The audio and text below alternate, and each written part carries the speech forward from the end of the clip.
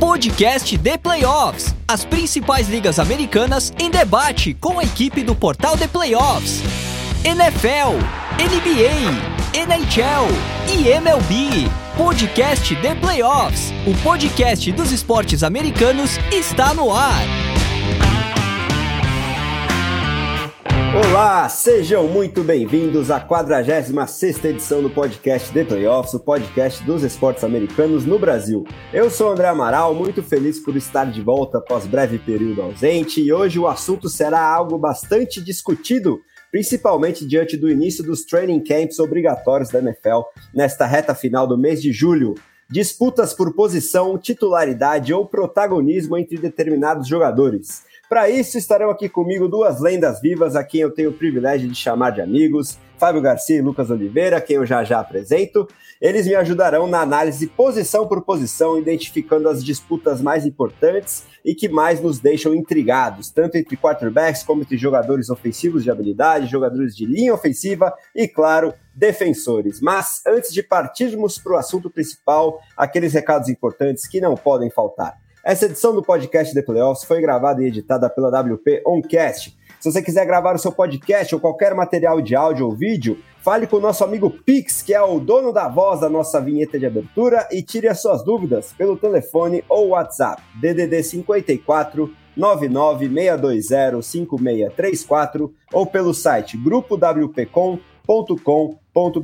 Siga a gente lá no Spotify, no Apple Podcasts, no SoundCloud, no Deezer, no Amazon Music ou em qualquer um dos seus agregadores de podcast favorito, sem esquecer de deixar aquela avaliação de 5 estrelas onde isso é possível, principalmente lá no Spotify, no Apple Podcasts, porque isso faz com que o nosso trabalho alcance o maior número de pessoas possível, fortalecendo toda essa comunidade maravilhosa da NFL no Brasil.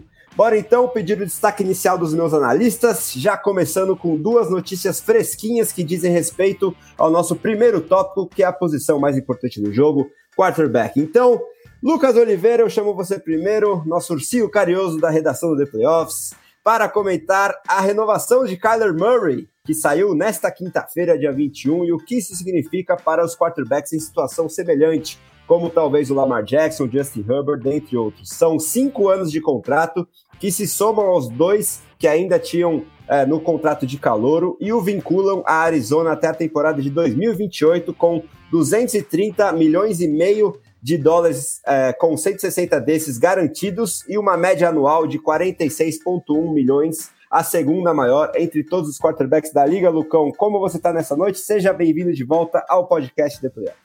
Grande mestre André, Fábio, forte abraço para vocês dois, é um grande prazer estar aqui com vocês, meus amigos. Um bom dia, uma boa tarde, uma boa noite para quem nos escuta aí no futuro. Cara, Kyler Murray renovar é uma boa notícia pro Lamar Jackson. Os números do Kyler Murray, como você mesmo disse, são muito bons. Em média, ele perde apenas só pro Aaron Rodgers, em média salarial. E dinheiro garantido pro Deshaun Watson, que conseguiu aquele contrato absurdo lá com o Cleveland Browns. Então Murray é um quarterback extremamente bem pago e tá nesse tempo todo atrelado à Arizona, só que eu sinto umas red flags relacionadas a isso, porque por mais que quando você tem um quarterback, esse quarterback quer ser pago, e o Arizona Cardinals foi e pagou por ele, resta o Kyler Murray ficar saudável, né? Essa é uma grande questão. O Murray ele começa muito bem as temporadas que ele joga nos últimos anos, mas chega no fim da temporada, na hora que os Cardinals mais precisam dele, em momentos de playoffs, o time simplesmente não tem o seu quarterback. Então isso é bastante complicado. Acho que é uma questão que essa falta de consistência, essas lesões frequentes podem de fato afetar o time ao longo prazo, e de fato eles confirmaram esse contrato a longo prazo. Então, pro Murray é excelente, ele garante um contrato de dinheiro garantido em média maior que ele receberia na MLB, quando ele foi draftado e que queriam convencê-lo a jogar beisebol. Então, de fato, ele viu que o futebol americano vai compensar para ele financeiramente. Resta saber se ele vai conseguir devolver para os Cardinals e para a torcida dos Cardinals tudo que ele está sendo pago, né? Agora, o Lamar Jackson vai sentar com os Ravens e vai falar: e aí? Já fui MVP da liga, tenho evoluído constantemente, me mostrei um dos 2 melhores quarterbacks da minha classe. Então vamos ver aí o que os Ravens vão fazer depois desse dinheiro absurdo que o Murray recebeu lá em Arizona. Pois é, né? Ficar de olho nesse contratão que tem que chegar pro Lamar Jackson, mas ele certamente deve estar bastante feliz. E aí, esse seu comentário sobre a possibilidade do Murray ter se tornado jogador profissional de beisebol, o nosso grande amigo Luiz Felipe Sassini soltou uma muito boa no nosso grupo de WhatsApp, que o Oakland Athletics, né, que tinha draftado o Kyler Murray, tem uma folha salarial de 48 milhões e meio de dólares, sendo que isso é pouco mais de 2 milhões acima do que ele vai receber só o Kyler Murray por ano como média de salário. É ou não é, Fábio Garcia? Quero saber também o que você acha dessa notícia do Kyler Murray, te dando boas-vindas. Tava com bastante saudade de conversar com você, meu amigo, mas já queria que você também emendasse outra notícia recente aí da NFL, que é a permissão que o San Francisco 49ers deu para Jimmy Garoppolo, agora em plena recuperação da cirurgia no ombro, buscar um novo time, né? Buscar parceiros de troca. A gente vinha especulando uma disputa de posição mesmo, de titularidade como signal caller dos Niners entre Trey Lance e Jimmy Garoppolo, mas diante dessa última notícia parece que eles estão firmes na convicção de que Trey Lance será realmente titular. Mas, diante de tanta movimentação que a gente já teve entre quarterbacks na free agency, entre trocas também, você vê algum destino possível para que Jimmy Garoppolo consiga ser trocado? Talvez Seattle Seahawks, sendo um rival de divisão, tem todos esses obstáculos. E aí eu te pergunto se há também a chance dele ser dispensado e aí facilitaria a obtenção de um novo destino para Jimmy G. Como você está nessa noite, meu querido amigo Fábio Garcia? Então, bom dia, boa tarde, boa noite para quem está nos ouvindo. Sempre um prazer a gente poder estar aqui debatendo.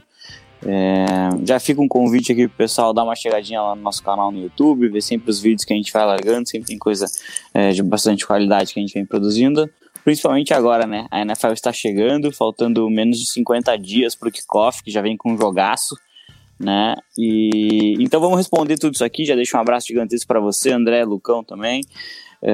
Então, eu acho que foi um overpay. Tá? Acho isso pra mim é bem claro, assim, foi um overpay. O Kyler Murray, ele tá recebendo esse valor porque ele é quarterback, não porque ele produz. Beleza, a posição paga isso, o mercado paga isso, mas é absolutamente preocupante você pagar um valor tão elevado para um jogador que tem um histórico de iniciar o ano num nível e na metade do ano cair demais em virtude da força, da falta de físico dele. Eu particularmente tenho sérias dúvidas se o Kyler Murray é capaz de conduzir numa pós-temporada, porque eu não sei se ele um dia vai conseguir chegar saudável lá. Então, não falta qualidade, longe disso, eu não questiono a capacidade dele de vencer um jogo em setembro, mas em dezembro, janeiro, eu já acho um pouquinho mais complicado, né? No caso do Jimmy Garoppolo, eu achei bem sacana da parte dos 49ers fazer isso agora, né? Porque que franquia que tá procurando seu quarterback titular agora? Nenhuma, realmente nenhuma. Todas as franquias que a gente poderia pensar, que são realmente poucas, né? São franquias que provavelmente não pagariam o preço que os 49ers querem receber pelo Jimmy Garoppolo. Os rumores eram de que... Os rumores não, né? Os reportes eram de que o Trey Lance não vinha agradando tanto. Talvez isso tenha mudado um pouco, mas eu acho que é uma decisão que os 49ers podem acabar se arrependendo, especialmente se ele sair antes da temporada, porque ainda também não tenho muita confiança de que o Trey Lance vai conseguir conduzir esse ataque aí. Eu acho uma decisão bastante perigosa, e hoje particularmente não consigo ver aí uma franquia para encaixar o Jimmy Garoppolo. Não acho que Carolina vai trocar por um novo quarterback, ou se tivesse que talvez dizer uma franquia que possivelmente fizesse esse movimento e talvez mudasse um pouco de estratégia para um futuro próximo, eu colocaria o Atlanta Falcons, que tem ali o Marcus Mariota, draftou um quarterback, né, mas daqui a pouco podem acabar optando por uma segurança maior na figura de Jimmy Garoppolo.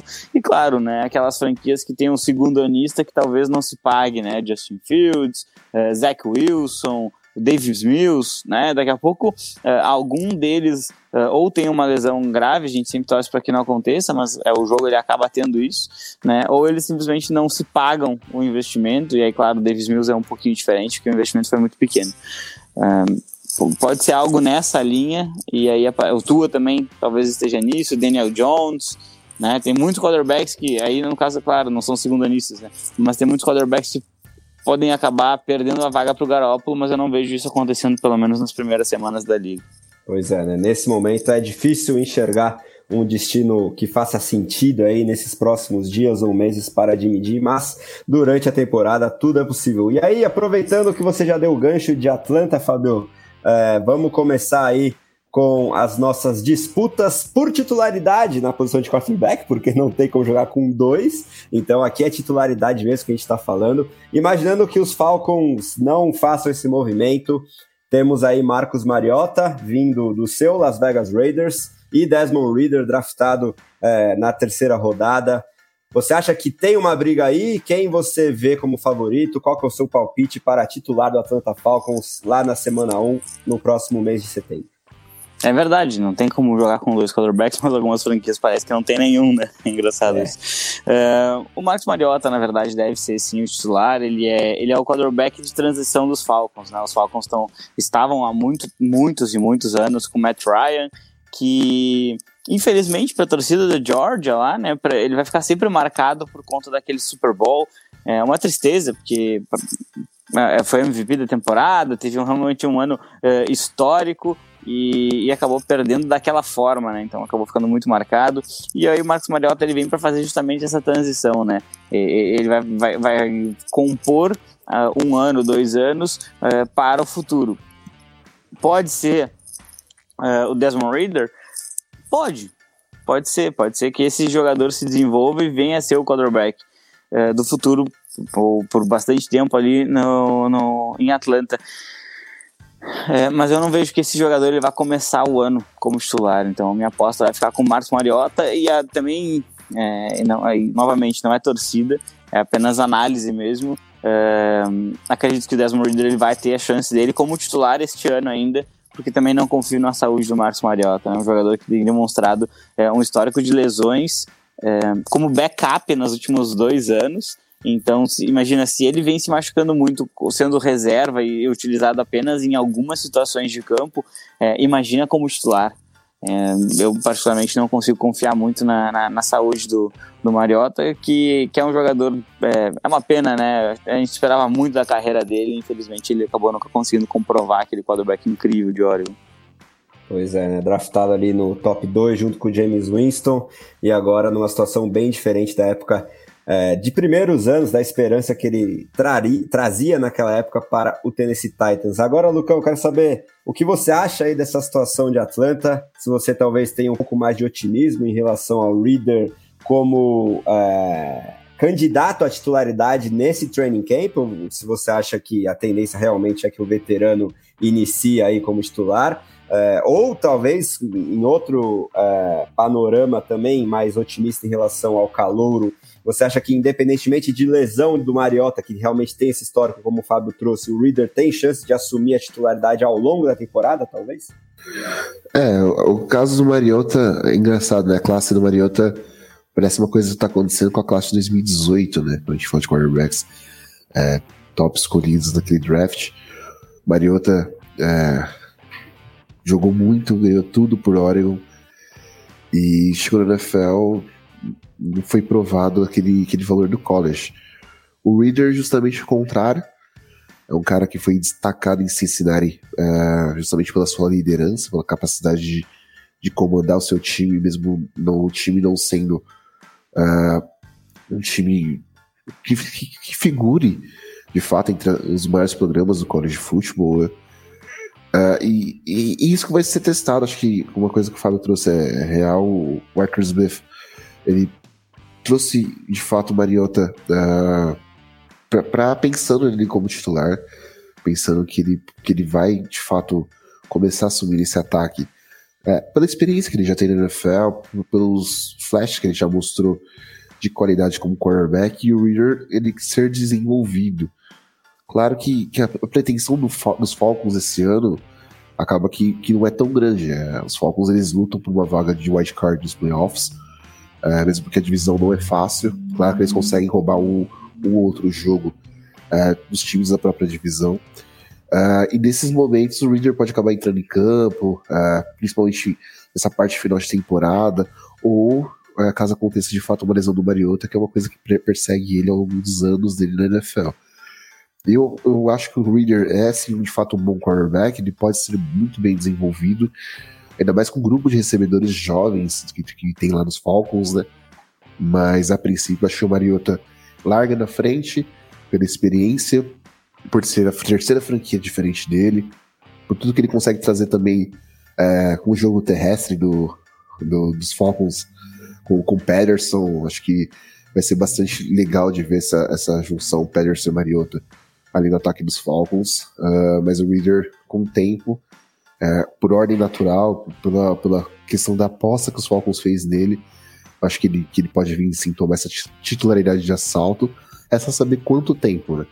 Pois é, né? Só espero que seja quem for que passe a bola, tenha carinho com o meu querido Drake London e também com o Kyle Pitts, que merece um ano com mais touchdowns, pelo menos, do que ele teve no ano de calouro, que superou as 1.000 jardas, mas só fez um mísero touchdown. Eu sinto que muitos virão neste ano de 2022. Agora, vamos falar sobre uma briga que talvez essa sim seja mais equilibrada, né? Porque o calouro envolvido aqui tem um capital de draft bem maior do que o do Reader, foi draftado na primeira rodada, que é Kenny Pickett, chegando lá em Pittsburgh e disputando posição com o Mitchell Trubisky, depois de seu contrato de calouro com os Bears, passou um ano como backup do Josh Allen e agora chega lá nessa disputa para saber quem será o sucessor de Ben Roethlisberger. Então agora eu vou inverter aqui a ordem e começar com o Lucão para saber qual o seu palpite aí nessa briga por titularidade em Pittsburgh, Lucão.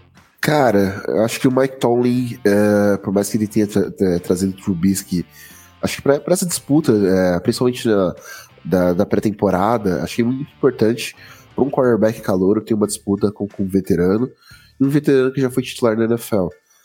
Mas acho que os Steelers eles não vão deixar o Pickett no banco. Acho que diferente do Reader, o Pickett foi o único quarterback escolhido na primeira rodada do draft desse ano. Entre os quarterbacks que a gente já analisou aqui no podcast, até com o Zé, aliás, um abraço pro Zé, que é o nosso guru de quarterbacks, eu acho que o Pickett era o quarterback mais pronto que veio do college no ano passado para jogar, de fato, esse ano. Acho que essa pré-temporada, essa off-season como um todo, mas a pré-temporada vai mostrar um pouco dessa disputa entre Pickett e Trubisky. O Trubisky, ele foi pros Bills, ele teve uma boa passagem lá como backup, ele aprendeu com o Josh Allen, aprendeu com o Brian Daboll. Acho que ele conseguiu, de fato, desenvolver seu jogo, já que lá em Chicago foi uma situação muito difícil que ele passou. Mas o Trubisky ele já tem uma gama de cuidado e de red flags que a gente já sabe quais são. E o Mike Tomlin, ele se mostrou muito animado com essa questão de desenvolver de fato um quarterback. Acho que o ataque do Pittsburgh, uma linha ofensiva que ainda tem que ser renovada, que ainda vai ser de fato reconstruída, e com um grupo de recebedores tão novo que eles têm e tudo mais, acho que começar essa construção com um quarterback novo. Claro que o Pickett tem esses problemas com fumbles, tem as questões das mãos dele serem muito pequenas, mas acho que o Tomlin vai acabar deixando isso um pouco de lado e vai apostar no calouro nesse começo de temporada de 2022.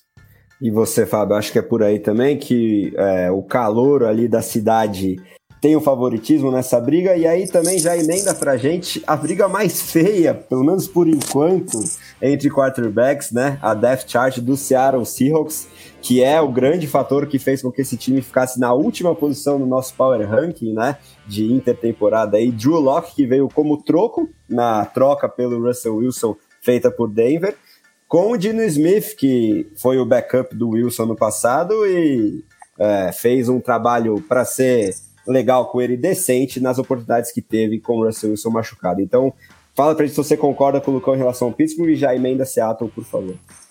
Eu vou ter que discordar do Lucas em relação a Pittsburgh. Acho que o Kenny Pickett ele pode até assumir a posição ao longo do ano, mas eu acho que o ano vai começar com o Mitch Trubisky como titular. E aí vai um elogio, né, para um cara que não recebe metade do reconhecimento que deveria, que é o Mike Tomlin, né? O Mike Tomlin é com certeza um dos melhores head coaches da NFL, tá na conversa, na minha opinião, para ser designado como o melhor head coach, sim. Acho que é um cara que ele passa às vezes um pouco despercebido assim pelos torcedores, especialmente aqui no Brasil, mas ele tem uma solidez no trabalho inacreditável, né? Teve anos de lesão do Big Ben, em que ele jogava com quarterbacks que a gente não consegue hoje escalar em ligas menores, e mesmo assim ele nunca teve mais derrotas do que vitórias, né? Então, realmente, acho que se alguém pode extrair alguma coisa positiva de Mitch Trubisky, esse alguém é Mike Tomlin, com certeza. Então eu vou apostar que ele vai conseguir nos mostrar um Trubisky que a gente não viu, pelo menos ainda, em nível profissional. E, desculpa, a sua outra pergunta era sobre o Seattle Seahawks, né? Então, eu assumi, caiu no meu colo, né? Herdei do José Ferraz, nosso grande José Ferraz, uma missão de fazer os rankings de quarterback esse ano pelo nosso canal lá no YouTube do The Playoffs, né? E aí a gente tem que pensar em projetar os 32 quarterbacks titulares e fazer. E aí eu projetei com o Geno Smith, projetei com o Drew Lock. Qualquer um dos dois seria o pior quarterback titular da NFL, na minha opinião.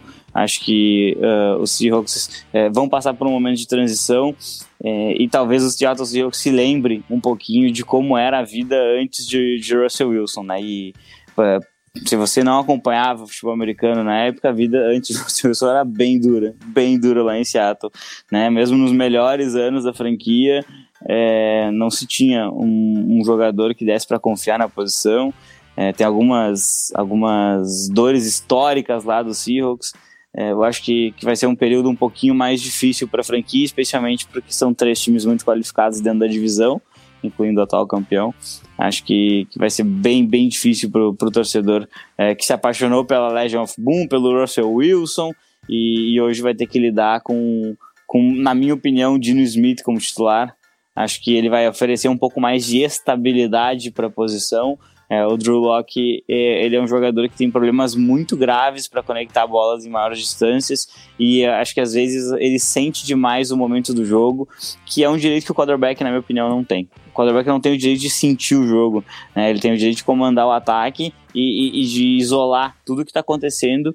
Ele tem que se isolar daquilo e conseguir fazer que o ataque ele reflita isso, né? Então não interessa se você acabou de lançar uma interceptação, se a sua defesa tomou um touchdown ridículo, se você começou na linha de uma jarda do campo de defesa. Eu acho que um dos papéis do quarterback, né, dentro desse quesito de liderança, é se isolar disso. O Drew Lock é jogador tem jogo de 4, 5 interceptações, é um cara que compromete bastante, na minha opinião, e eu acho que isso vai acabar gerando para o Geno Smith uma oportunidade de ser titular em 2022, né, que para muita gente seria realmente impensável.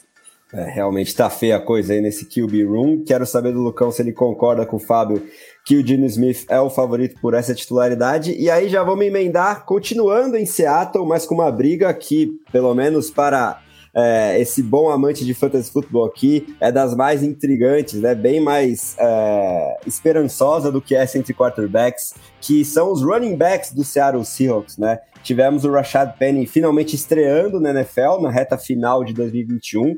Ele só não fez chover ali, foi o ataque inteiro do time praticamente nas últimas semanas.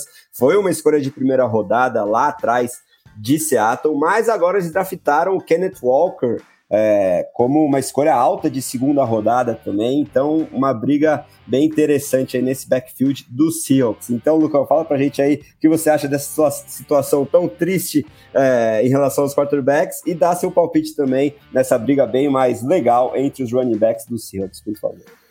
Sobre a questão dos quarterbacks lá de Seattle, eu vou ter que concordar com o Fábio, não só por tudo que ele trouxe, mas também pela questão de que o Geno Smith conhece muito melhor o playbook do Pete Carroll do que o Drew Lock. Por mais que o Pete Carroll era um cara que se declarou apaixonado pelo Drew Lock na época do recrutamento dele, na época do Combine e tudo mais. E, de fato, hoje ele tem o Drew Lock no elenco dele. Essa é uma briga triste, é uma briga complicada de sofrimento pro torcedor do Seattle. Acho que é bem complicado quando você fala de dois quarterbacks que, independente de quem esteja em campo, deve ser o pior quarterback da liga. Mas o Geno Smith, ele conhece o elenco que tá lá, os principais recebedores, ele conhece o playbook, que é muito importante, e o Drew Lock, ele tem questões no jogo dele que não vão mudar. Acho que pode até oscilar o Geno Smith começar a temporada, o Drew Lock entrar e tomar posição, mas no fim eu acho que o Drew Lock, ele vai se colocar novamente. E o nosso querido Geno Smith, pra tristeza de muitos torcedores do Seattle Seahawks, vai terminar a temporada como titular, porque essa é uma briga que acho que não tem nem vencedores de fato. Acho que quem estiver em campo vai estar muito feliz, mas o torcedor do Seattle Seahawks não vai achar muito legal isso não. E torcer pro time terminar de alguma outra forma pra temporada e já pensando no draft do ano que vem. Sobre os running backs, já começa que acho que o cara que a gente tinha como principal running back do Seattle Seahawks ano passado, que era o Chris Carson, não se mantém saudável, tanto que ele nem entra nessa questão. Ele nem entra nessa questão de disputa do Rashad Penny e o Kenneth Walker. Acho que, como você falou, o Penny, ele veio de fato para jogo, ele tá aí, ele demonstrou que ele pode produzir no fim da temporada passada. Agora ele tem 2 tackles novos lá em Seattle, né? O Charles Cross pro lado esquerdo, eu me esqueci o nome do novo right tackle, mas ele também é um calouro que é melhor no jogo corrido até do que o Cross. O Cross é mais um pass blocker. Então, são coisas que podem ajudar esses 2 running backs. Eu acredito que por mais que o Rashad Penny ele comece a temporada como principal back do time, não vai demorar muito pro Kenneth Walker tomar posição. Acho que o Seattle Seahawks vai ser uma das franquias que vai mais correr com a bola justamente por conta dessa questão de não ter nenhum quarterback que de fato consiga construir o jogo. Então vai ser muita bola em running back. Acho que no Fantasy Football vai ser maravilhoso quem quiser investir no Penny e no Walker, porque eles vão ter bastante toques na bola. Mas acho que com o tempo e com o desenvolvimento, o Walker vai acabar assim, sendo um running back titular da franquia e ele vai acabar produzindo um pouco mais com o Rashad Penny. Pois é, tô contigo, viu, Lucão? Bastante esperançoso em relação ao Walker, porque o Penny também tem todo esse histórico de lesões, né?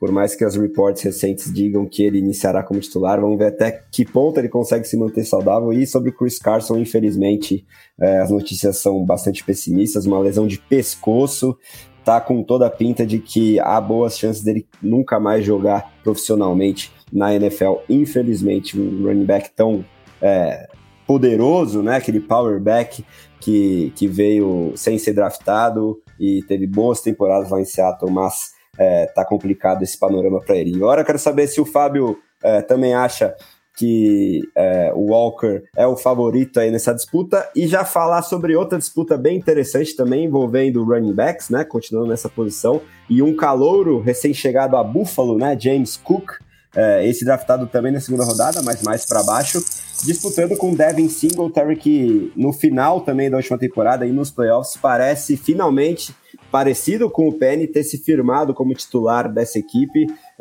Como você acha que vai ser essa utilização no backfield dos Bills, Fabio? Então, eu acho que o Kenneth Walker, perdão. Ele... Cara, eu tenho traumas com esse jogador, né? Eu, como um torcedor de Michigan, na partida contra Michigan State esse ano, o Walker, ele absolutamente destruiu, foi inacreditável o que ele fez. E aí ele traz também, né, um pouco daquela... Eu acho que ele traz um pouco daquela esperança em Seattle da gente ver um Marshall Lynch 2.0, né, um jogador que vai atravessar as defesas. Claro, o jogo é outro, né, desde o tempo que o Marshall Lynch brilhava, mas eu acredito que possa, sim, ser uma versão mais moderna desse tipo de jogador e desse tipo de comportamento que a gente possa esperar lá do Seahawks. Até porque se o jogo terrestre encaixar, né, você tem menos pressão em cima de quarterbacks que não são tão qualificados. E aí, nessa outra pergunta, né, quando a gente vai falar ali do melhor time da NFL no papel, O Buffalo Bills, ele parece ter acertado em absolutamente tudo que ele faz nos últimos anos, é absolutamente inacreditável isso. Mas eu acho que antes da gente definir se James Cook ou Devin Singletary, quem será o mais utilizado, quem será o mais produtivo, quem será o melhor, eu acho que passa muito isso por uma mudança de coordenação, né? A gente viu o Brian Daboll saindo, indo lá para Big Blue, né, pro lado azul de Nova York, do meu querido Lucão, e eu acho que isso vai afetar bastante a produção de running back, né? E no caso vai afetar para melhor, porque o Brian Daboll ele tem preconceito com running backs, um negócio inacreditável assim, né? Ele não chamava corridas, ele me lembra de um jogo, se eu me engano, de playoffs, inclusive contra o Indianapolis Colts, que ele não chamou uma corrida no primeiro tempo inteiro, ou pelo menos de running backs, né? O Josh Allen corria mais. Então, assim, eu acho que isso vai acabar afetando bastante. Acho que os running backs eles vão ser um pouquinho mais exigidos lá em Buffalo, e acho que o James Cook, no final das contas, vai ser o grande nome da posição. É um dos calouros que eu acho que mais pode ter impacto logo no seu primeiro ano, e eu tô bem curioso para ver. Esse time de Buffalo, ele é completaço, ele tem talento em todas as posições, no lado da defesa, do ataque, e é sim um time que vale muito a pena ficar de olho, e para nossa alegria, né, no primeiro jogo do ano eles já estarão em campo. Pois é, né, já vão abrir aí contra os atuais campeões Los Angeles Rams. Não vemos a hora desse kickoff que promete demais nessa temporada, que também certamente será fantástica em 2022. Agora, vou trazer 2 duelos de rodada relâmpago entre running backs para encerrar a posição. Vou fazer isso em quase todas a partir de agora. Eu quero que meus analistas falem na lata aí quem eles acham que vai ser mais produtivo entre esses nomes que eu falar, mas se quiserem tecer comentários rapidamente também, fiquem à vontade. Então, Lucão, eu quero que você me diga se no backfield do Green Bay Packers, Aaron Jones, veterano, com um novo contrato aí, que deve ser bastante utilizado no jogo aéreo, então eu acho que a gente vai ver essa dupla em snaps juntos, mais do que é a média na NFL, né, se tratando de running backs, 2 ao mesmo tempo em muitos snaps, ou A.J. Dillon. Quem você acha que vai terminar com melhores números nessa temporada de 2022 lá nos Packers, Aaron Jones ou A.J. Dillon? Cara, é o Jones quando Godzilla, né? Mas eu ainda gosto muito do Aaron Jones, cara, que o Aaron Jones consegue produzir tanto de forma aérea como terrestre, é impressionante. Não que o Dillon fique muito atrás, mas eu vou de Aaron Jones. E você, Fabio? Concordo, e acho que é o último ano que isso vai acontecer. Pois é, né? Vamos ficar de olho aí nessa questão dos contratos também. Agora, lá em Kansas City, Ronald Jones acabou de chegar, né? Um backfield que tem deixado a desejar desde a saída do Kareem Hunt. Clyde Edwards-Helaire, escolha de primeiro round, mas que já pode ser rotulado, acho, como bust por esse capital investindo, principalmente, e agora tá aí com a concorrência do recém-chegado de Tampa Bay. Vocês acham que o Ronald Jones tem chance de roubar esse protagonismo do backfield? Com quem você fica, Lucão? CEH ou Ronald Jones? Cara, CEH vem de uma primeira pré-temporada que ele não se machuca, né? Ainda vou de Clyde Edwards-Helaire, por mais que acho que o Jones ele possa roubar de fato a titularidade. E você, Fabio? Eu vou ficar com o Ronald Jones, porque acho que o bustaço lá, que saiu antes do DeAndre Swift, eu não consigo confiar no Clyde Edwards-Helaire. Acho que é um jogador que não... Ele acaba contribuindo muito pouco para o que se espera de um ataque tão explosivo, né? E acho que vale muito também a gente ficar de olho que, em que pese ainda tenha Patrick Mahomes e Andy Reid, talvez a saída do Tyreek Hill faça as defesas se fecharem um pouquinho mais perto da... Pouca coisa, mas fecharem um pouquinho mais perto da linha de scrimmage, e isso vai dificultar o jogo terrestre, né? O jogo terrestre está longe de ser uma prioridade lá em Kansas, então acho que tanto um quanto o outro vão acabar tendo uma produção bem limitada. Boa, e lembrando também que CH foi draftado tanto antes de DeAndre Swift como de Jonathan Taylor, né? Então isso vai... É verdade, te esqueci. Vai ficar no currículo dele. Uma coisa que eu achei um absurdo até hoje e vou achar pra sempre. Eu achava na época e vou achar pra sempre, não tem jeito. Pois é. Era uma bola quase cantada e se confirmou, né? Hoje em dia, Jonathan Taylor pode ser considerado no mínimo top 3 entre running backs na NFL, e o DeAndre Swift é uma estrela em ascensão também, muito longe do desempenho de CH até agora como profissional. Agora, senhores, vamos para a posição que mais tem duelos aí por protagonismo, né? Porque numa NFL cada vez mais aérea a gente vai ver esses nomes atuando juntos com muita frequência. Mas eu quero saber quem são suas apostas para terminar a temporada com melhores números, como principal recebedor dos seus ataques aéreos. Então vamos falar de wide receivers, começando pelo Denver Broncos, que tem um Jerry Jeudy draftado no primeiro round, ainda sem estrear na NFL, como diz meu querido amigo Fábio Garcia, e o Courtland Sutton voltando de lesão, que já teve flashes bem interessantes há 2-3 anos atrás aí, e agora eles ganham o Russell Wilson, um upgrade absurdo na posição de quarterback, sendo que tem o Tim Patrick também aí de contrato renovado. Então, começando pelo Fábio, que tanto gosta do Jeudy, quero saber quem você acha que vai terminar com melhores números entre esses recebedores do seu rival de divisão, Denver Broncos. Eu sou muito fã do Courtland Sutton, muito fã dele mesmo, então eu realmente vou escolher esse jogador que, por uma questão bem simples, né? Eu sei que o Jerry Jeudy saiu muito badalado lá de Alabama, né? E eu olhava para ele, eu via muito de Amari Cooper, muito mais do que eu gostaria de ver, inclusive. E aí, qual é a diferença entre os dois para mim? Um já produziu muito com um quarterback medíocre, né? O Courtland Sutton já produziu demais. E o Jerry Jeudy não produziu. Mas o Russell Wilson pode ter uma química maior com ele e ele pode acabar crescendo e melhorando? Claro que sim, claro que sim. Acho que ele tem qualidade. Mas enquanto ele não mostrar isso dentro de campo, eu não vou ficar preso a um hype de mais de 2 anos quando ele chegou na NFL. Né? Eu sempre falo isso porque é um dado absurdamente assustador. Jerry Jeudy tem menos touchdowns na NFL que o Henry Ruggs. Pois é, Henry Ruggs, que hoje em dia, infelizmente, está muito longe de casa, muito longe de ser jogador profissional, né? Depois da tragédia toda, está enfrentando um julgamento criminal complicadíssimo. Agora, quero saber do Lucão, o que ele acha da situação em Denver, se você concorda que o Sutton é o favorito para terminar com esse protagonismo, já emendando uma de 2 situações bem diferentes que a gente vai presenciar nessa temporada. 2 alfas saíram de 2 dos principais ataques aéreos da NFL, né? Começando pelo Kansas City Chiefs, que perdeu o Tyreek Hill e agora recebe novos nomes em Juju Smith-Schuster, Sky Moore via draft, esse que é calouro, Marcus Valdes-Scantling vindo do Green Bay Packers e continua lá o Mecole Hardman também. Então, Lucão, fala pra gente quem você acha que vence o duelo em Denver e já emenda o seu palpite sobre o protagonista entre o wide receiver, já que a gente sabe que o Travis Kelce vai continuar reinando absoluto nesse jogo aéreo também, mas entre o wide receivers dos Chiefs, agora que o Tyreek Hill saiu de lá. Cara, eu vou concordar com o Fábio, mas que o Luiz não concorde com nenhum de nós dois. Ele queira muito que o Jerry Jeudy seja esse receiver que sempre prometeu as épocas de Alabama. Mas o Courtland Sutton é um alvo grande, é um alvo que consegue produzir jardas depois da recepção. É um cara que o Russell Wilson vai amar ter como wide receiver. É um cara que ele tinha, dadas as medidas proporções, no DK Metcalf lá em Seattle.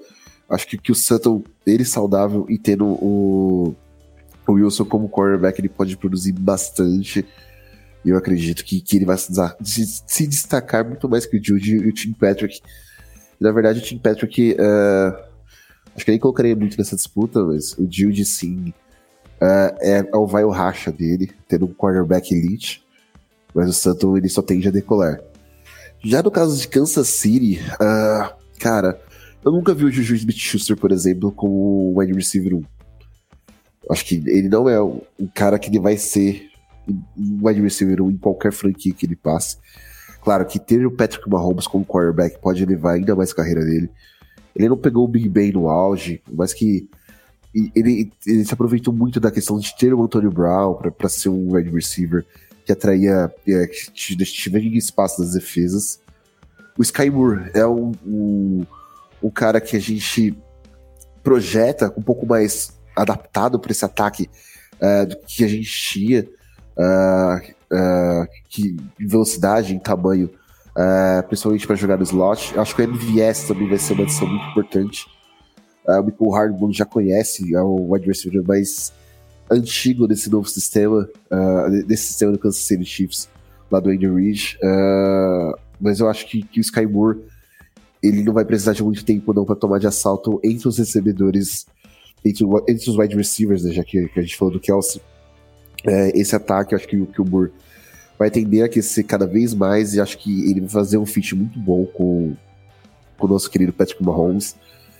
E esse ataque do Kansas City Chiefs, por mais que tenha bastante nome, vai acabar sendo mais uma réplica do que aconteceu nos últimos anos, entre um tight end grande, dominante na red zone, e um recebedor que não é tão grande, mas consegue descolar jardas após a recepção e é muito rápido. Boa, Lucão, tô contigo também, tô confiante no Sky Moore, bem mais do que no Juju. Quero saber se o Fábio concorda com a gente. E aí eu quero que ele emende já a briga que o time dele causou, né? O Las Vegas Raiders surrupiou Davante Adams do Green Bay Packers e agora Aaron Rodgers tá órfão lá, tendo que passar a bola para Allen Lazard, Christian Watson, recém-chegado, outro calouro aí, intrigante, Sammy Watkins, recém-contratado, e Romeo Doubs, que também é calouro, esse draftado alguns rounds depois do Christian Watson. Então fala pra gente quem você acha que é o favorito aí na briga pelo protagonismo entre recebedores nos Chiefs e nos Packers, por favor, Fabio. Nos Chiefs eu vou acabar escolhendo o MVS, né? Eu sei que talvez seja uma zebra aí, uma aposta muito alta minha, mas eu vou acabar escolhendo ele porque o Juju é um cara que tem tido problemas com lesões, né? Então é um cara que eu particularmente não sei até que ponto dê pra acreditar, pelo mesmo motivo que eu vou tirar o Sammy Watkins lá do Green Bay Packers, né, da disputa. E o Moore, eu entendo, é muito fácil a gente acreditar que um calouro, um recebedor, selecionado relativamente alto no seu draft, que seja muito veloz, vai dar certo em Kansas por causa do esquema e tudo mais. Mas são várias escolhas depois do Tyreek Hill que não deram certo com o mesmo perfil. Então não é simplesmente pegar um jogador rápido que vai conseguir ter o fit, vai conseguir se adaptar. Eu acho que calouros às vezes eles sofrem um pouquinho com drops, então eu acho que o Moore ele tem um potencial gigantesco para assumir a posição de número 1, mas talvez isso não aconteça logo no seu primeiro ano. Então eu vou ficar com o MVS por eliminação. E lá em Green Bay, eu acho que também eu vou ficar com a escolha mais óbvia daí, que é o Watson, né? Um jogador que era bem dinâmico, cotado para a primeira rodada por muita gente no draft, e acabou saindo alto na segunda ali, se eu não me engano, inclusive uma troca dentro da própria divisão, né? Com o Minnesota Vikings, se eu não estou enganado. E acho que vai acabar punindo bastante o Minnesota e os outros rivais de divisão lá com o Aaron Rodgers, já na parte final da carreira, né? Boa, Fábio. Agora, Lucão, quero saber se você concorda que o Watson é o favorito aí para ser o protagonista entre os recebedores de Green Bay, e já fala sobre outra briga envolvendo um calouro, né? Treylon Burks chegou como substituto imediato, pelo menos entre aspas, de A.J. Brown lá em Tennessee, mas tem a concorrência do Robert Woods, esse veteranaço aí que sai de Los Angeles e chega lá em Tennessee também. E talvez tenha como principal problema o Burks os reportes preocupantes aí do início dos treinos dele na NFL, né? Parece que ele descobriu um problema respiratório que não sei se tinha completa ciência até agora. Você acha que isso pode atrapalhar ele nessa briga aí com o Robert Woods, Lucão? Então, falando de Green Bay, para tristeza da nossa querida Mia Mastrocolo, não ter Davante Adams gera muitas incertezas, mas acho que o Christian Watson não vai ter muito trabalho para ser um recebedor melhor que o Lazarus. Sammy Watkins foi uma excelente adição, acho, na minha opinião, para esse ataque dos Packers, que eu ainda acho que pode correr atrás do OBJ. Então, mais para frente, talvez essa conversa se estenda até a talvez o Odell Beckham Jr., mas o Watson, para mim, é o favorito. É um cara que tem recebido muitos elogios durante o minicamp, durante os OTAs, de como ele tem sido dominante, tem aprendido bem o playbook, tem criado essa sintonia com o Rodgers. Então isso são coisas que levam ainda mais o padrão pro Watson. Já no caso do Burks e Woods, o Woods é um veteranaço, é um cara que já mostrou o que ele pode fazer na liga. Eu gosto muito do estilo de jogo do Woods, e essa questão do Burks ter asma e já ter alguns reportes que a Tennessee falou que já sabia disso durante o processo pré-draft e tudo mais. Claro que essa asma parece que está se desenvolvendo como uma coisa que possa prejudicá-lo em alguns momentos da carreira dele. Eu acho ele um grande jogador, mas esses reportes relacionados a isso e tendo problemas com playbook, tendo problemas desenvolver um pouco seu jogo a nível profissional me preocupam. Eu acho que o Woods, a princípio, assume de fato essa posição de wide receiver 1, pela experiência, por tudo que ele é capaz de produzir, e saudável, é um grande wide receiver. E os Titans, independente de qual dos dois seja esse principal recebedor, estariam muito bem servidos, né? Boa, Lucão. Agora, antes da gente partir para a rodada relâmpago entre wide receivers, que vai ter 5 disputas aqui, quero saber rapidinho do Fábio se ele concorda que o Robert Woods surge como favorito aí para o protagonismo desse jogo aéreo dos Titans. Eu vou fazer uma aposta no Traylon Burks aqui, porque o Robert Woods voltando de lesão, eu acho que ele é um cara que pode explorar bem o meio do campo e pegar aquela entre zonas, né? Então os jogadores estão no meio das zonas, ele aproveitar esses espaços que acabam surgindo nas defesas, mas o Traylon Burks eu acho que é um jogador que ele tem a cara do estilo do jogo que o Tannehill acaba tentando explorar, especialmente nas situações de maior desespero. Então acho que ele vai acabar tendo um pouquinho mais de alvos e por conta disso um pouquinho mais de produção. Boa, agora vamos para a rodada relâmpago. Lucão, começa contigo falando sobre um duelo bem interessante que já aconteceu na última temporada. Esses dois jogadores passaram das 1.100 jardas e ficaram divididos numa diferença de apenas 12 jardas.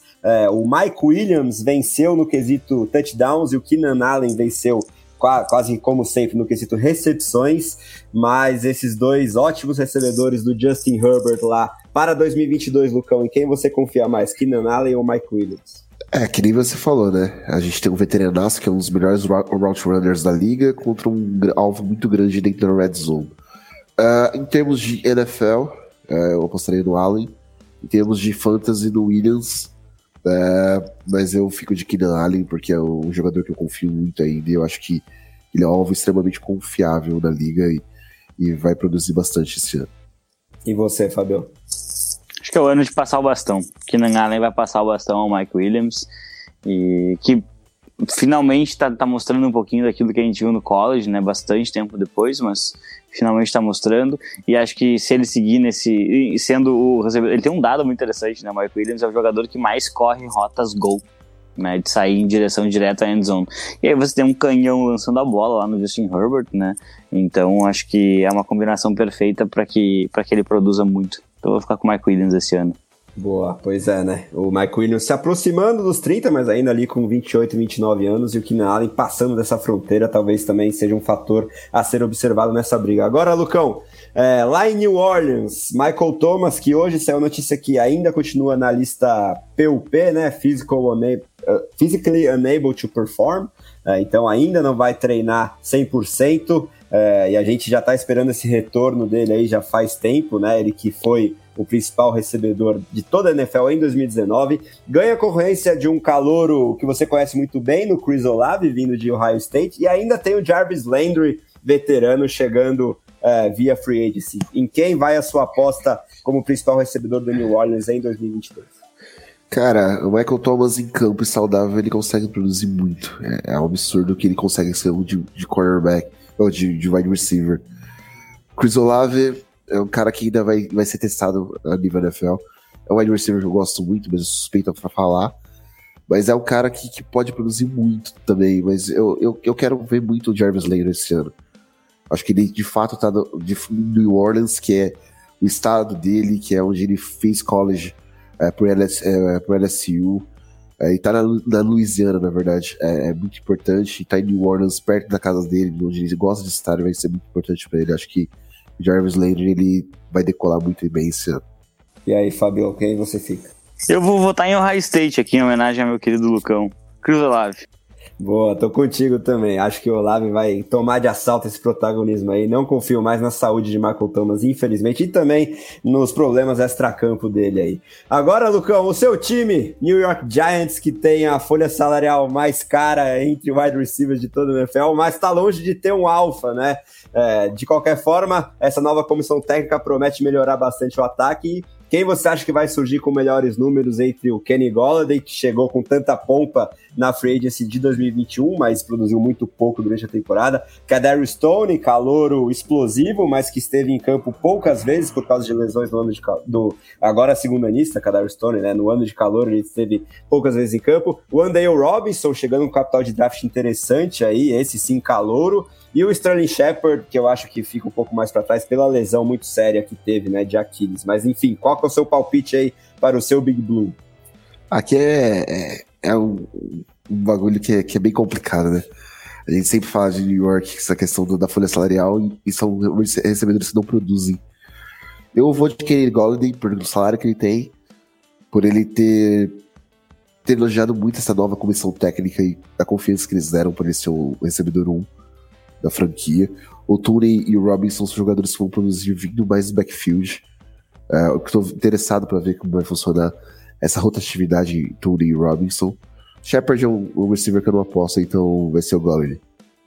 Boa. E aí, Fabio, eu quero saber o seu palpite para os Giants, já emendando com outro time de Nova York, que tem uma briga entre jovens talentos interessantíssima. Elijah Moore, que também sofreu com lesões, mas quando esteve em campo brilhou em 2021, contra Garrett Wilson, draftado no top 10 deste último NFL Draft. Com quem você fica aí nos Giants e nos Jets? Eu vou ficar com o Kenny Golladay. Eu gostava muito da forma como ele jogava lá em Detroit. Acho que ele teve um primeiro ano ruim, mas também você tem um ano ruim com uma comissão técnica que chama um QB sneak numa terceira descida, né? Também não é culpa sua, provavelmente, pelo menos não inteiramente, né?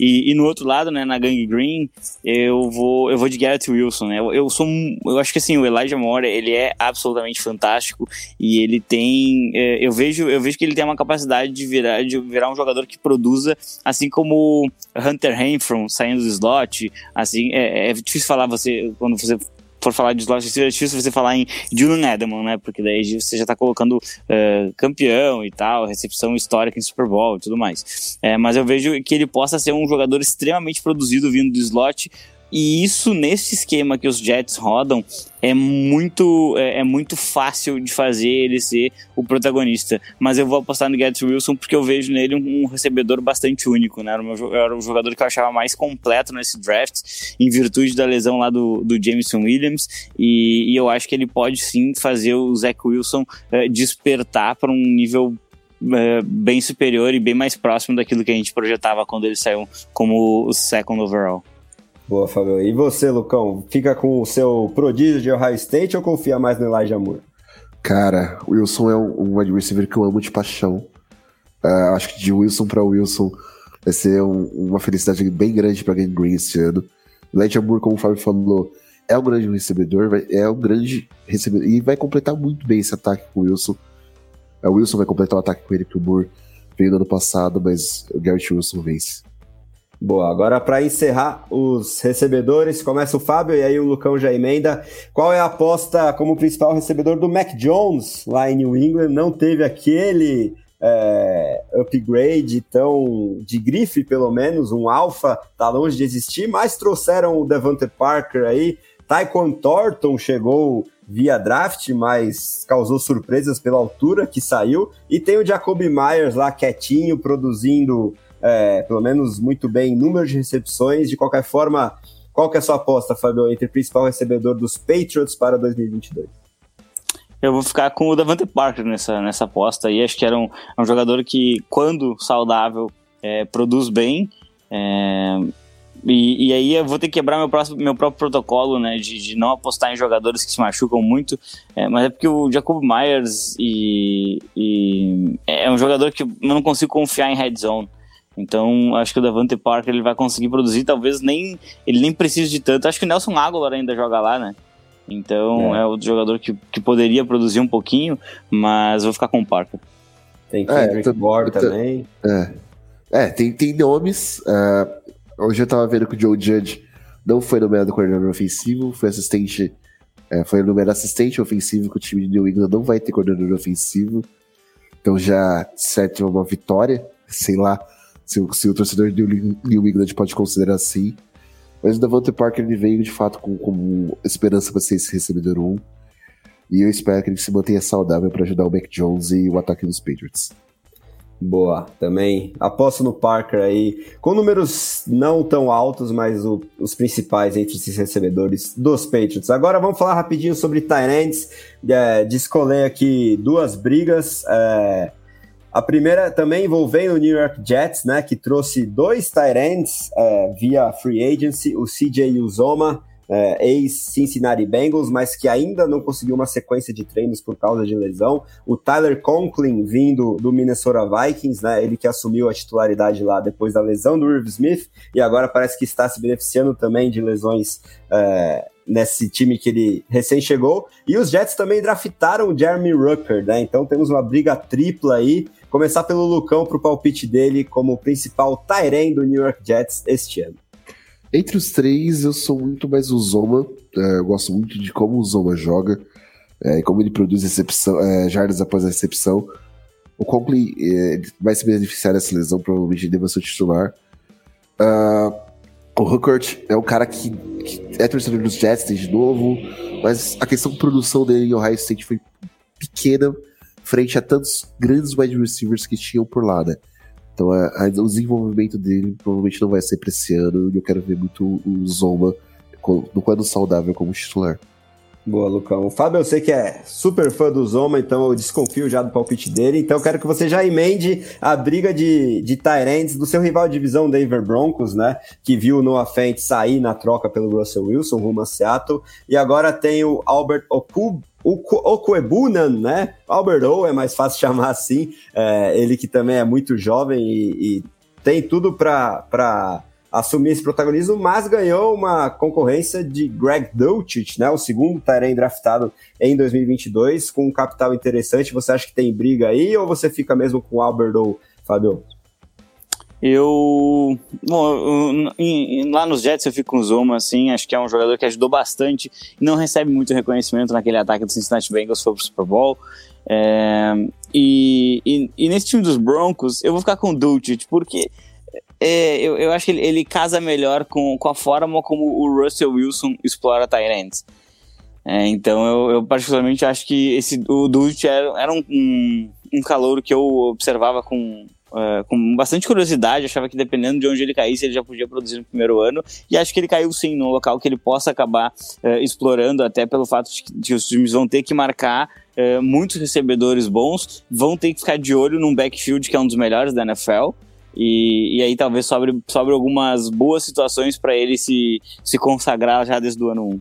Pois é, né? Espaço para o tight end, seja quem for esse mais protagonista vai surgir aí nesse ataque. Agora, Lucão, se quiser dar seus palpites aí também sobre a titularidade em Denver em relação aos tight ends, fica à vontade, mas eu queria que você encerrasse o ataque pra gente falando sobre as disputas de OL, né? A famosa linha ofensiva, sua especialidade. Você pensou 4 aqui disputas, então fica à vontade para falar o que você acha e por que elas te intrigam tanto assim em relação aos offensive linemen, Lucão. Claro, falando rapidamente lá dos Broncos, acho que eu concordo com o Fábio sobre a questão do Dulcich, além dele ter um cabelo muito bonito e sedoso. Troy Polamalu fez boas escolas por aí, o Dulcich é um desses caras. Agora, pincelando rapidinho a OL, acho que disputas entre OL, elas não são basicamente por titularidade ou, como a gente fala sempre de unidade, é mais por destaque. Acho que são nomes que acabam podendo se destacar um pouco mais.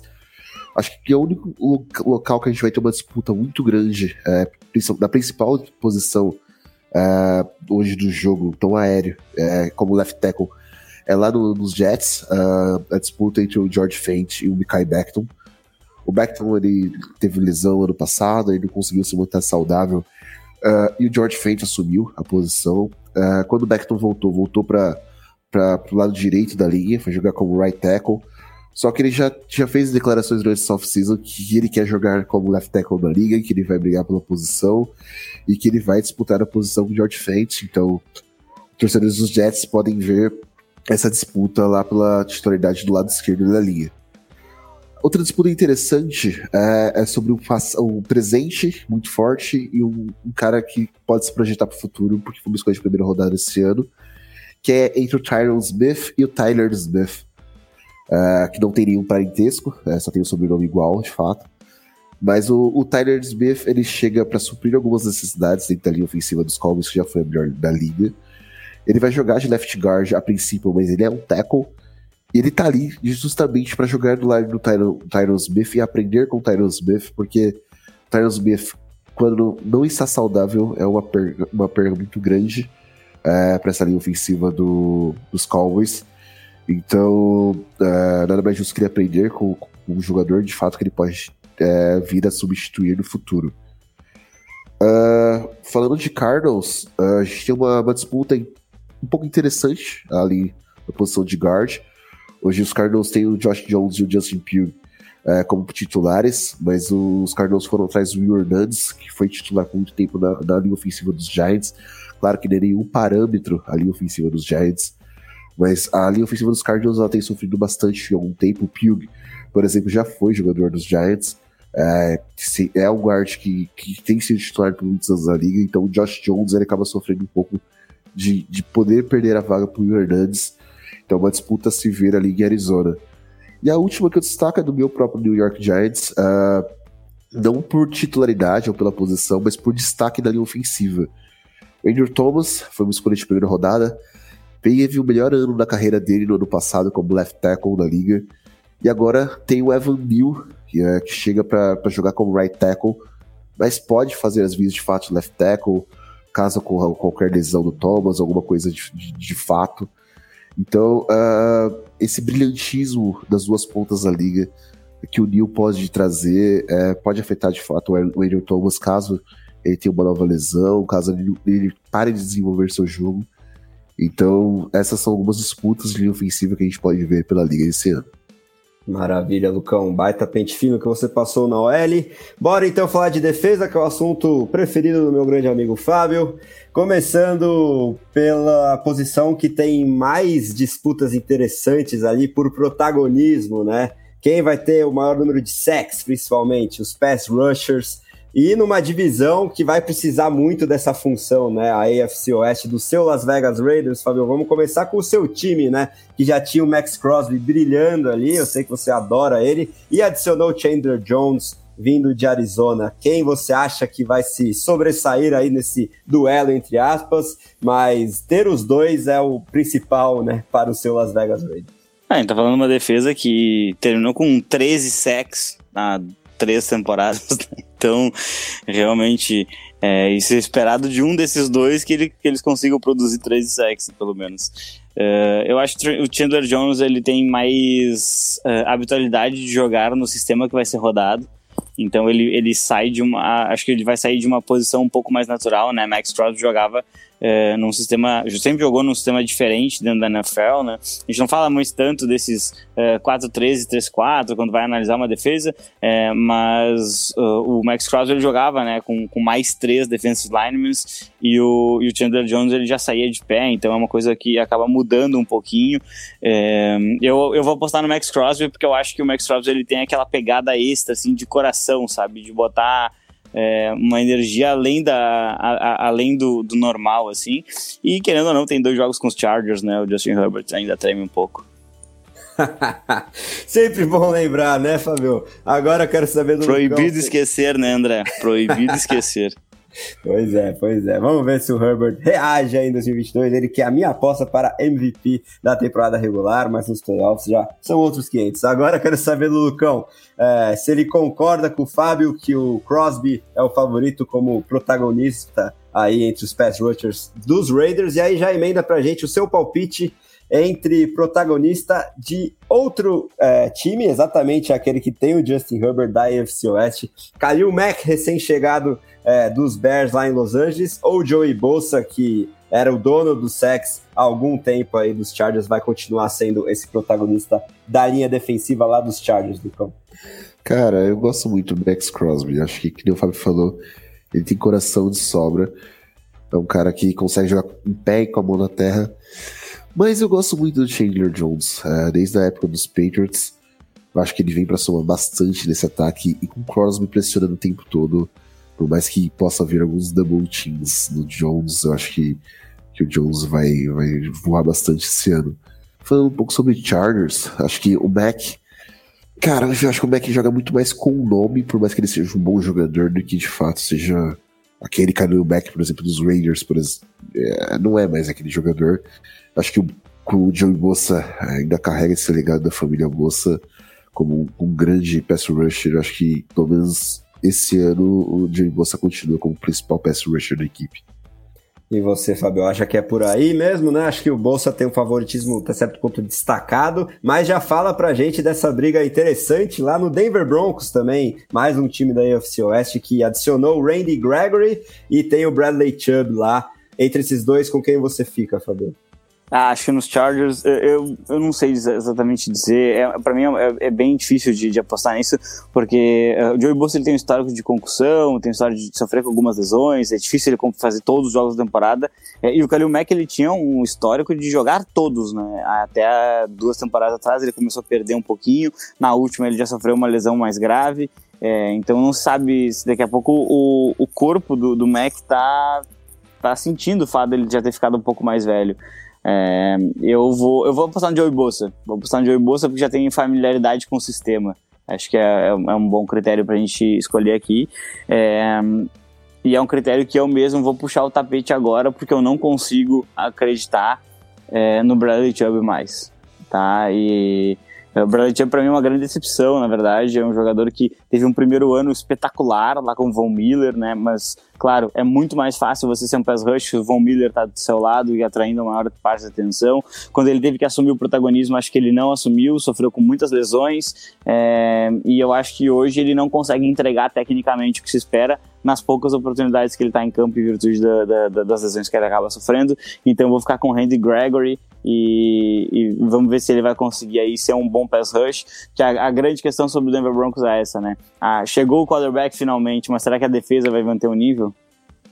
Pois é, né? E vai precisar duelando com outros quarterbacks de nível no mínimo parecido na mesma divisão. Agora, rodada relâmpago, quero que vocês falem na lata aí os últimos 2 duelos entre pass rushers. Lucão, começa contigo no palpite em relação aos Titans. Harold Landry ou Bud Dupree? Quem vai ser o protagonista aí dessa linha defensiva? Cara, Harold Landry. Não preciso pensar muito não. Landry aí na cabeça. E aí, Fabio? Concordo, o Landry pra mim é o Keenan Allen dos Edges, né? Produz demais e ninguém reconhece, meu Deus do céu.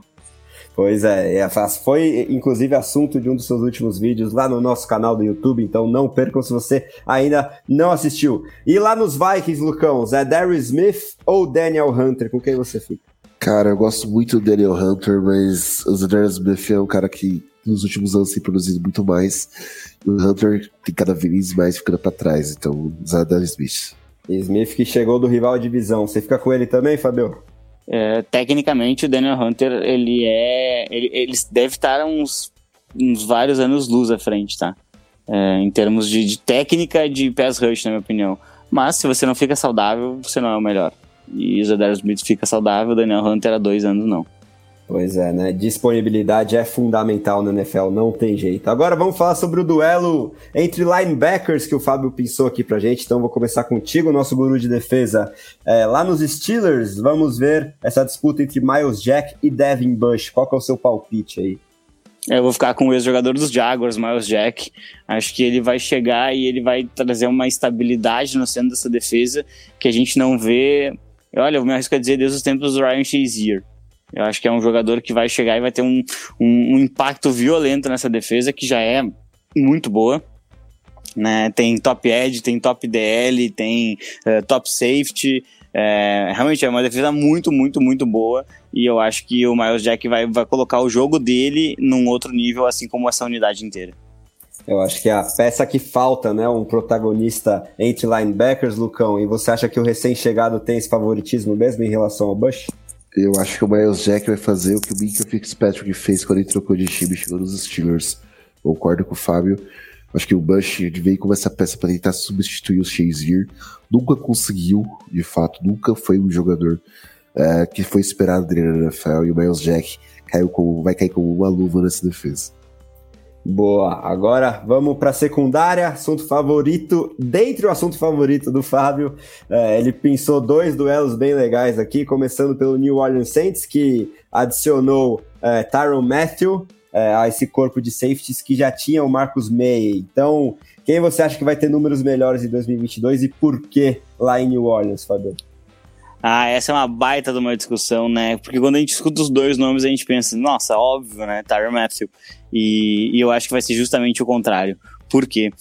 O esquema que rodam em New Orleans é um esquema que ele exige muito do strong safety em várias funções diferentes, que a gente via o Malcolm Jenkins fazendo isso, e ele dá uma liberdade de cobertura muito maior pro free safety, né, que existia na figura do Marcus Williams, que agora foi lá para Baltimore formar uma das melhores secundárias da NFL. E eu particularmente acho que o Marcus Maye ele vai ter um pouquinho mais de fluidez dentro do jogo dele, acho que o sistema vai ajudar muito mais ele nas suas forças e vai dar uma atribuição muito maior pro Tyrann Mathieu, então vai ficar muito mais fácil pro Mathieu errar e muito mais fácil pro Maye acertar dentro das suas próprias características, e por conta do sistema eu acho que o Maye vai ter um ano melhor. E aí, Lucão, concorda? Eu acho que a pressão do Mathieu vai ser maior também. É o filho de LSU, um cara que jogou muito na Louisiana, queria muito ir para os Saints, e vai ter muitas funções acumuladas nesse ataque. O Maye vai ter essa fluidez maior, então ele vai acabar tendo um destaque maior nessa defesa. Eu acho que eu escolhi o Marcus Maye. Boa, agora para fechar, quero que o Fábio comece falando sobre essa secundária do Buffalo Bills, que ele já elogiou tanto, né? E eu concordo completamente que é o time mais completo da NFL e por isso é o favorito ao Super Bowl. Mas a gente tem aí o Jordan Poyer, o Micah Hyde, o Tre'Davious White, um cornerback, 2 safeties, né? Nessa secundária maravilhosa. De quem você gosta mais? Enfim, quem você acha que vai ser o protagonista dessa unidade que muitas vezes é menos falada do que deveria, né, Fábio? Eu gosto mais do general manager desse time, né? Que consegue juntar tanto talento numa equipe só, né? É absolutamente inacreditável o que esse cara fez. Numa liga que cada vez a gente passa mais a bola, é um absurdo a posição de safety ser a posição que menos recebe, na minha opinião. Né? É uma posição que cada vez vai ter mais impacto na partida e cada vez você vai precisar ter melhores jogadores na posição. A única franquia da NFL que conta com 2 jogadores top 10 dessa posição é o Buffalo Bills. E na minha opinião, o Jordan Poyer é melhor que o Micah Hyde, vai ter um ano melhor, mesmo que às vezes ele tenha que fazer o trabalho mais sujo ali de pegar tight end, de enfrentar um Travis Kelce mais vezes. Eu vou apostar no Jordan Poyer, que pra mim tá nessa categoria, né, de jogadores que não recebem o devido valor, mas ele é absolutamente fantástico, consegue fazer qualquer função dentro dessa defesa. Maravilha. E você, Lucão, tá com o Fábio ou vai discordar nesse nosso último duelo aí? Cara, eu concordo muito com o Fábio, mas o que eu gosto do Tre'Davious White é um absurdo, cara. Eu acho que pra mim ele é um dos jogadores mais completos que a gente tem na liga. É um cara que consegue fazer a cobertura com poucos jogadores, então eu vou de Tre'Davious White. Maravilha. Bom, fechamos então nossos duelos aqui. Existem outros que vocês vão acompanhar durante o training camp. As notícias serão cada vez mais palpáveis, né? Agora com todo mundo em campo. Setembro chegando, já estamos na reta final de julho. Falta pouco, galera. O cheirinho ali de bola oval se aproxima cada vez mais. Agora vamos para os destaques finais dos meus amigos, já agradecendo muito pela presença, por mais essa aula de análises sobre a NFL, mas nos destaques finais a gente tem 2 notícias de college, né, Fábio?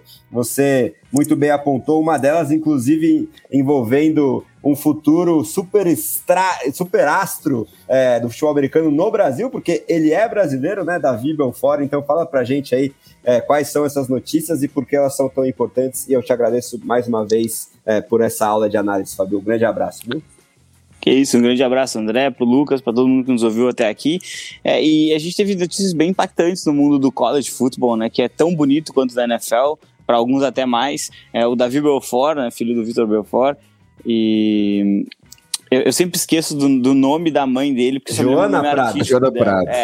Eu lembro só do nome artístico dela, mas ele que faz um treinamento lá nos Estados Unidos, né, ele recebeu propostas de todas as melhores divisões todas as melhores universidades da primeira divisão, E ele adiantou um ano, né? Então ele vai para a universidade um pouquinho mais cedo. 2024 a gente vai ver o Davi Belfort já em alguma universidade. Ele ainda não anunciou para qual vai, mas ele tem propostas de absolutamente todas as grandes da primeira divisão, e a gente só não deve esperar ver ele lá no Texas, né, porque o sobrinho do Peyton Manning, do Eli Manning, vai jogar lá, então dificilmente ele vai escolher esse local, porque vai ficar difícil de jogar, né, então eu particularmente acredito que, tirando qualquer uma é possível. Vamos ver se ele aparece ali em Alabama, Georgia, Michigan, essas que são times de playoffs, né. Então, são os times mais importantes no momento, né, Lucas? E a outra... Tá bom. Entendi, só trazendo, são fatos, né? São fatos aqui no caso. E a outra grande notícia do dia foi a renovação do Kirby Smart, né? O head coach lá da Georgia, dos Georgia Bulldogs, atuais campeões, né? Ele que conseguiu dar um título para a Georgia depois de praticamente 50 anos. Assinou um contrato de mais de 120 milhões de dólares, 10 anos, vai ficar bastante tempo lá. Ele que é um dos discípulos do Nick Saban, né, que criou essa dinastia da Alabama, vai enfrentar bastante, acho que o seu mentor, né, porque são os melhores programas hoje, e ele vai ter bastante coisa para desenvolver lá em Georgia, que botou jogadores a rodo no último draft, né. Pois é, né? Principalmente na defesa aqui, defesa maravilhosa. Lucão, meu grande amigo, muitíssimo obrigado pela presença, por também dar essa masterclass aqui nas análises das disputas de titularidade, protagonismo nesse training camp que está começando para valer. Então eu quero os seus destaques finais também, se você quiser repercutir essas notícias um pouquinho mais, fica à vontade. Valeu demais, Lucão. Cara, agradeço demais por mais um podcast do seu lado, André, ao lado do Fábio, que são dois queridos, grandes amigos, que eu tenho um grande prazer de estar perto de vocês sempre e aprender cada vez mais. Sobre as notícias que o Fábio trouxe, Davi Belfort, a única universidade das que tem figurado entre as grandes ultimamente, ele não recebeu a proposta, foi de Ohio State. Acho que é até bom. Ohio State não costuma desenvolver muito bem os quarterbacks, talvez isso mude. Lucão sabe do que tá falando, né? Mas eu acho que seria interessante vê-lo em Michigan. O último grande quarterback que a gente viu em Michigan é só um tal de Tom Brady. Então por que não vê-lo lá no Big House e bater um pouco em Ohio State? O Fábio ia gostar bastante. E o Kirby Smart, ele se torna um treinador do college, de uma universidade pública, o principal e mais bem pago treinador de uma universidade pública dos Estados Unidos. É da árvore Nick Saban. Dificilmente os treinadores da árvore Nick Saban dão certo, mas o Kirby Smart é um cara que conseguiu remontar o programa de Georgia de uma forma incrível, e esse ano a gente vai ver muito mais de Georgia no college muito bem. Então, eu acho que o college de futebol, assim como a NFL, tá chegando. Os fãs de futebol americano não vão ficar sem futebol americano pelo menos até fevereiro, e faltam, no dia que a gente tá gravando, 49 dias para a temporada começar, cara. É incrível isso. Eu tô com muita saudade da NFL e logo logo ela tá aí. Vamos aí na contagem regressiva, nesse segundo semestre que promete demais, vai ser explosivo não só pela NFL, mas por outros fatores, Copa do Mundo, eleições, muita torcida, e eu não vejo a hora desses momentos chegarem, mas por favor, galera, com moderação, sem violência principalmente. Essa edição do podcast The Playoffs foi gravada e editada pela WP Oncast. Grave seu podcast ou qualquer material audiovisual, você também. Fale com o nosso amigo Pix e tire as suas dúvidas pelo telefone ou WhatsApp. DDD 54 99 620 5634 ou pelo site grupowpcom.com.br. Em nome de Fábio Garcia e Lucas Oliveira, eu sou o André Amaral e essa foi a edição número 46 do podcast The Playoffs. Muito obrigado pela audiência, um grande abraço e até a próxima!